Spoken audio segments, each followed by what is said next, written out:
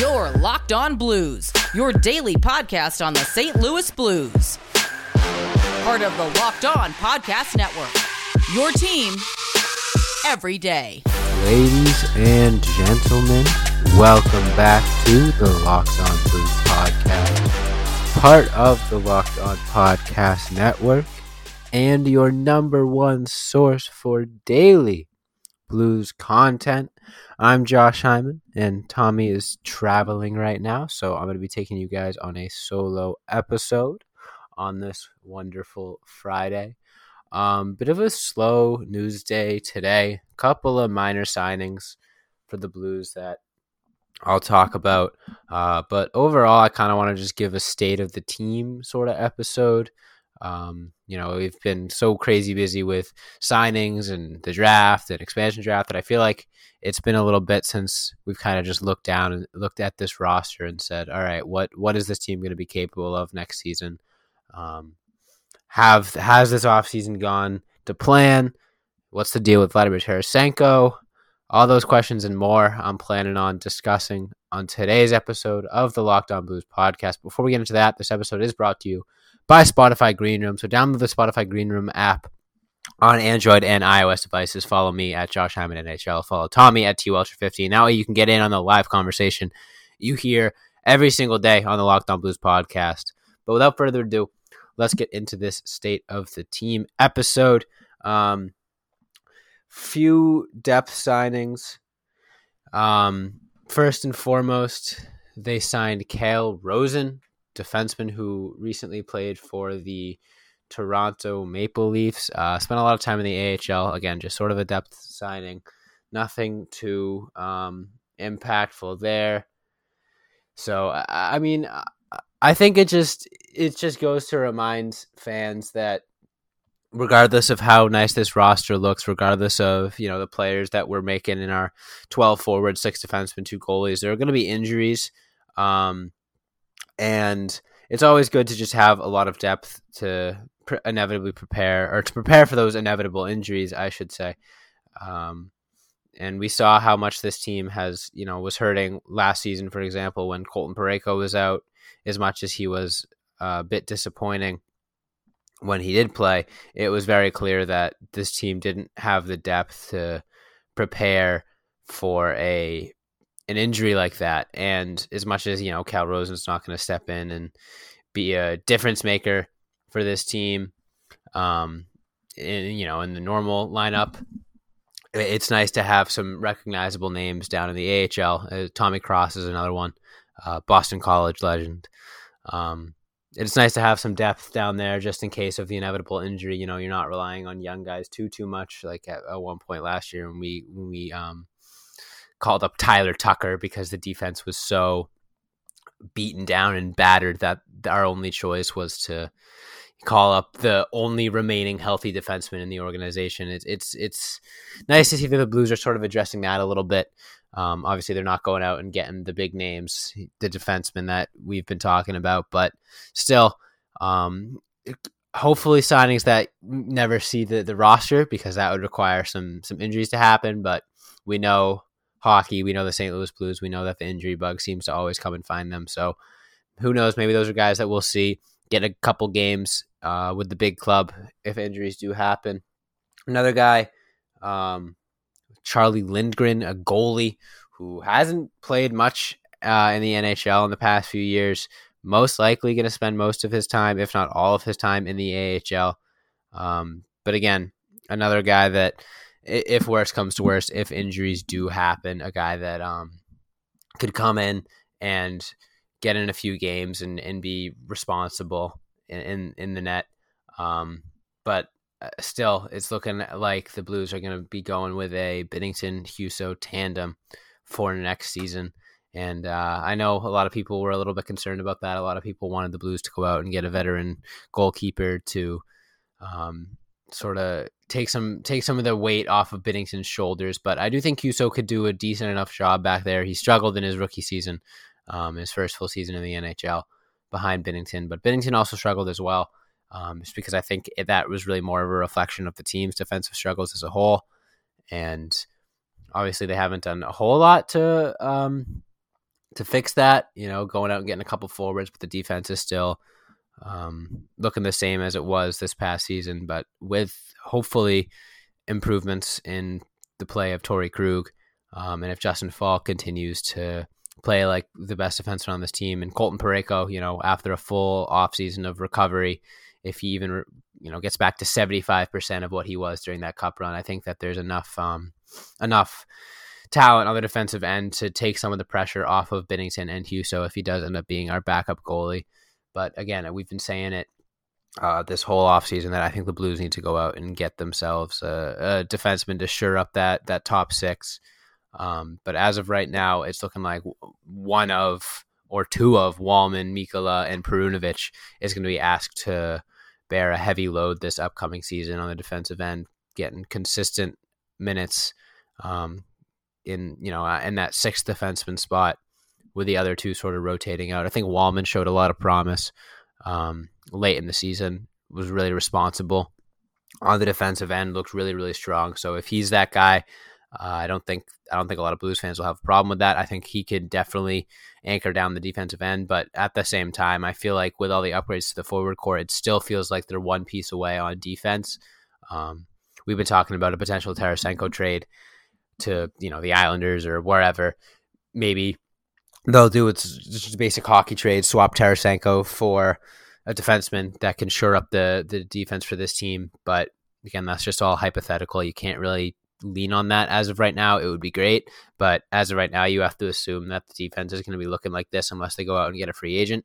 And there are a couple of names still on the board, or still available in free agency the Blues could go after, but I don't think Doug Armstrong's in too much of a rush. I think, like we've been saying, his first priority should be trading Vladimir Tarasenko. And there was a recent Athletic article that I want to talk about that sort of gets into that trade, or the lack thereof, I should say. So I want to get into that. But before we do, we're going to take a short break, get some ad reads in there. But definitely stay tuned. Tarasenko talk coming up, as well as looking at, again, the Brandon Saad signing and the Pavel Buchnevich trade, and the state of this forward core, because I spent the first half of this episode talking about defense. So I want to look at the forward core, I want to look at the Tarasenko trade, so don't go anywhere.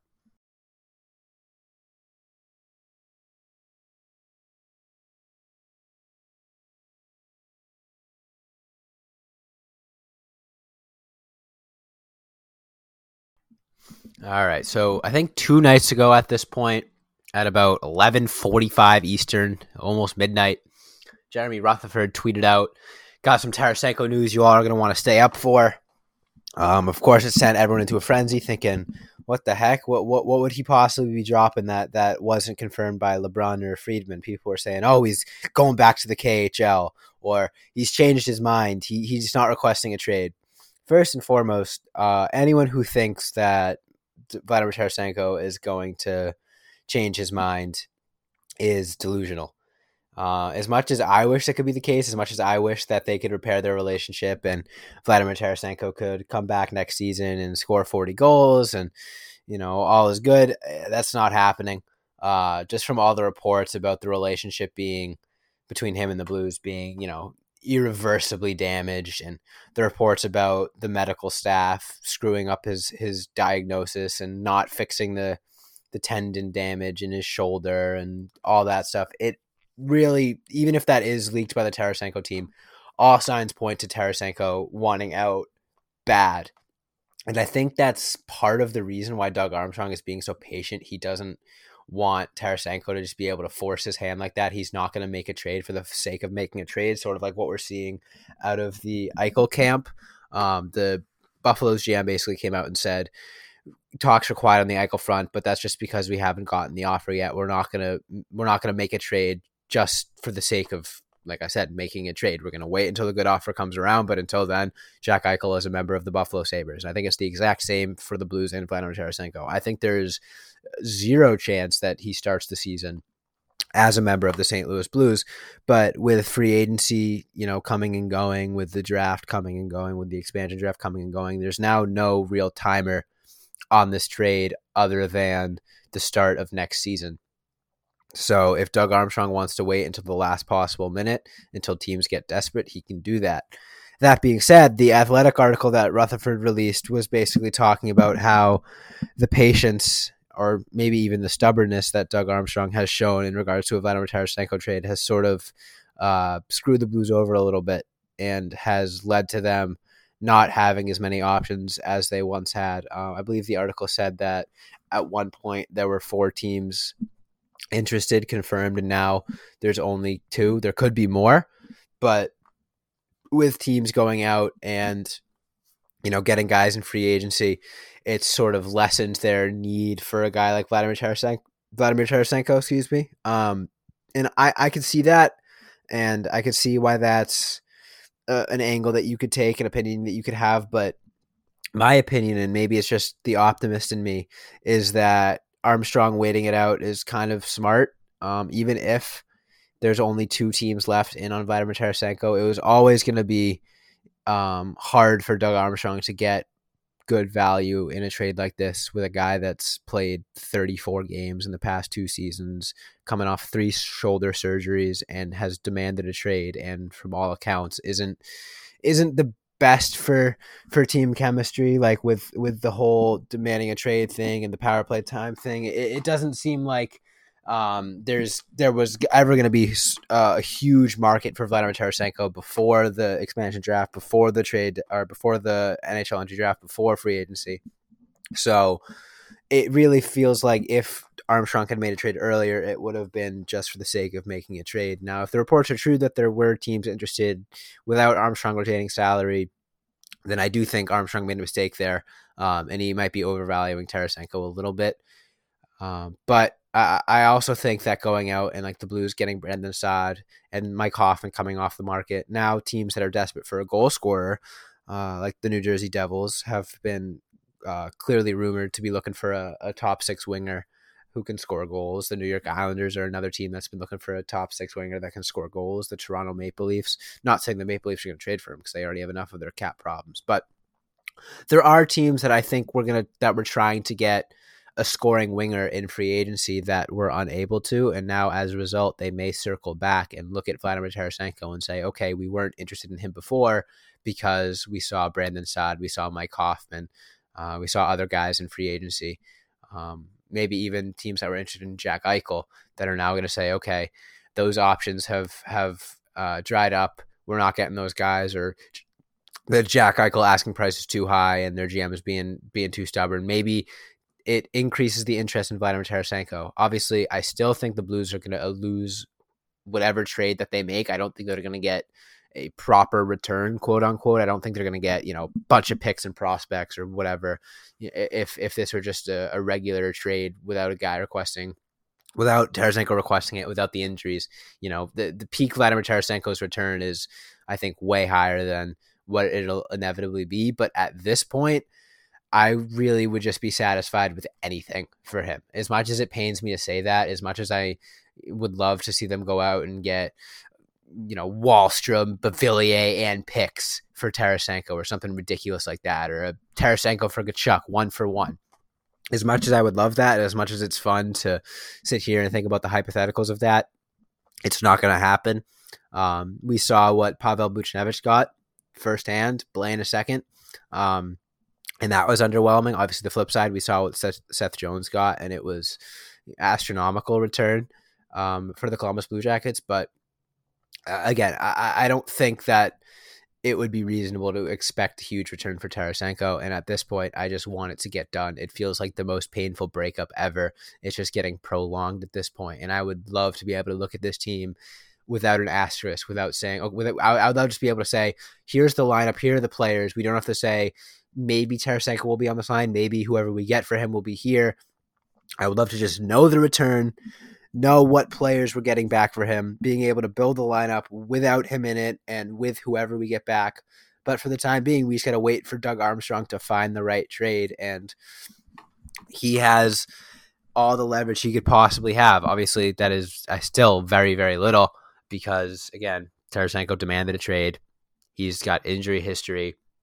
Teams knows he wants out. So Armstrong has very little leverage, but he's going to take advantage of whatever leverage he does have. So I don't think we should hold our breath. I think it could be a couple of weeks before we see a trade. I think it could happen when I finish recording this episode. That's just the state of trades right now. And it really, as I've said a million times throughout this process, it really depends on what the perceived value for Tarasenko is. And there's no way to know his perceived value until a trade happens. Obviously, the fact that Seattle didn't take him when he was exposed should be a red flag and sort of indicating that his value is pretty dang low, but we'll have to just wait and see. And that's been a lot of what this offseason has been waiting and seeing. So before we get into the third segment of this episode, where I'm going to be sort of just wrapping up this offseason as a whole up until this point, I want to tell you guys about our good friends over at Built Bar. Did you know that Built Bar has so many delicious flavors? There's something for everyone.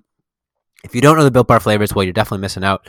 You got coconut, cherry barcia, raspberry, mint brownie, double chocolate, salted caramel, strawberry, orange, cookies and cream, and German chocolate. If you haven't tried all the flavors, you can get yourself a mixed box where you'll get 2 of each of the 9 flavors. Not only are the Built Bar flavors the best tasting, but they're also healthy too. You're getting 17 to 18 grams of protein per bar, calories ranging from 130 to 180, only 4 to 5 grams of sugar, and only 4 to 5 grams of net carbs. Amazing flavors, all tasty, all healthy. And Built Bar is the official protein bar of the U.S. track and field team. So if you're watching the Olympics, you need a snack, you can be eating the same food as the track and field team, which is awesome. So go to Built.com and use promo code LOCKED15. You'll get 15% off your first order. That's promo code LOCKED15 for 15% off at Built.com. And when we return, I'm going to be talking about the state of this team as a whole for the offseason up to this point, so don't go anywhere.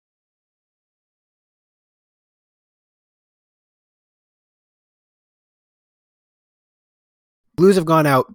They've made a bunch of moves this offseason, obviously. We've been talking about them here. Traded for Pavel Buchnevich. Signed Brandon Saad. Signed a couple depth pieces. Have yet to trade Vladimir Tarasenko, but, we've talked about that more than enough. Right now, I kind of want to just look and say, okay, if the Blues started this season with this roster right now, sans Vladimir Tarasenko, and without taking into account whoever they acquire for him, whether it's a player that's going to impact the roster now or draft picks and prospects for later, whatever. Right now, is this roster capable of competing for a playoff spot in the Central? I think absolutely. I saw a model that came out that had them projected to finish second in the Central with 99 points. I would not be surprised to see them end up there, second in the Central. I think Colorado's obviously always going to be a threat, always going to be the favorite to win the division. But after that, I think Chicago, even if Marc-Andre Fleury does play, I still think that they're still a little bit weak. And I don't think that they'll be too much of a threat for the Blues. Obviously, I think it's going to be really close. I think that any team in the Central, you could make an argument for finding a playoff spot if they get hot at the right time. But the Blues have made some really strong improvements. They have addressed their struggles last season, and obviously last season they did make the playoffs. Granted, it was a pretty embarrassing defeat in the first round, but they looked at their struggles. They looked at the areas that they needed to improve, being 5v5 play and special teams, and they've improved those drastically. 5v5 play, most importantly. I think this team has been one in the past that's been a little bit frustrating to watch at 5v5, and they've been unable to generate consistent offense. It's stagnated a little bit, but with the additions of Saad and Buchnevich, 2 guys that are really, really strong at 5v5, Buchnevich especially, I think that this offense is going to look completely different next year. It's going to be completely rejuvenated. Even though losing guys like Jaden Schwartz is tough, we know Jaden Schwartz has the tendency to go a little bit cold for long stretches in the regular season. And Pavel Buchnevich and Brandon Saad, or at least Pavel Buchnevich, is sort of the opposite in the fact that he's very consistent in driving his offense. Brandon Saad is too. Obviously, there are times that he struggles to produce points, but he's always a guy that has been really, really good at driving offense. Sometimes he just struggles with his finishing. But depending on what line they end up on, they should do a really good job of creating chances for their teammates, for their line mates.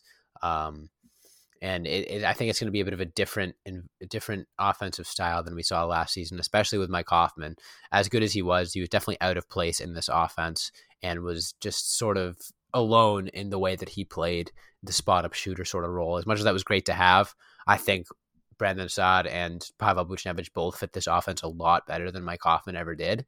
And the fact that Mike Hoffman was the second leading scorer on this team, or I think second highest in goals or whatever, goes to show that the fact that even though he was out of place in this offense, he was still able to produce makes me really excited to see what Buchnevich can do and what Brandon Saad can do as well. I've already said Buchnevich would have been in the top 3 in scoring if he were on the Blues last year with his point production, and he's only 26. So he's going to be great for this team. I think a lot of people are saying, oh, he's a bottom 6 forward, or no way he'll be a first line forward. I think those people are underestimating his potential. Again, he is young, and he is in an even better fit for his game than he was in New York. He did get helped with his line mates in New York a little bit, but it's not like he's going to be playing with poor line mates in St. Louis. He could be ended up with O'Reilly, Perron, Shen, Kyrou, who knows? But he will be able to play on the right side with the addition of Brandon Saad, which is his preferred playing spot. So I think he's going to be really, really good for this team next year. Could potentially score 25 plus goals. Could even sneak up around 30. Who knows? Brandon Saad, again, should be a guaranteed 20 goal scorer for this team. So you're adding like 40, 45, 50 goals right there just with those two guys, not to mention the fact that Jordan Kyrou and Robert Thomas will both continue to get better. Again, we've been saying it a lot. I think the defense is the last piece of the puzzle that needs a little bit of improvement, whether that comes with the last few days of the next few days of free agency or Tarasenko trade, whatever. But I think that this team is headed in the right direction. I do think that there's a bit of rumblings that they may be gearing up for a big offseason next year. Going after a guy like Matthew Tkachuk could potentially happen. So it would be a little unfortunate if we had to sort of sit and wait a season for that to happen. But I do think this season is going to be a whole lot of fun. I think this team's going to be a lot of fun to watch at 5v5. Power play could be deadly as well. It's going to be a fun season. I'm anxiously awaiting to see how the rest of the offseason plays out with the looming Tarasenko trade. And we're going to have that all covered for you here on the Locked On Blues podcast. So make sure you hit that follow or subscribe button on whatever podcast platform you're listening to. That way you'll never miss a new upload. Make sure you follow us on Twitter, Instagram, TikTok, and Facebook at Locked On Blues, and soon to be YouTube. Make sure you follow me on Twitter and Spotify Green Room at Josh Hammond NHL. Follow Tommy on Twitter and Spotify Green Room at TWelcher15. Thanks so much for listening. Stay tuned this weekend. We should have some extra episodes coming out for you guys. And as always, let's go Blues.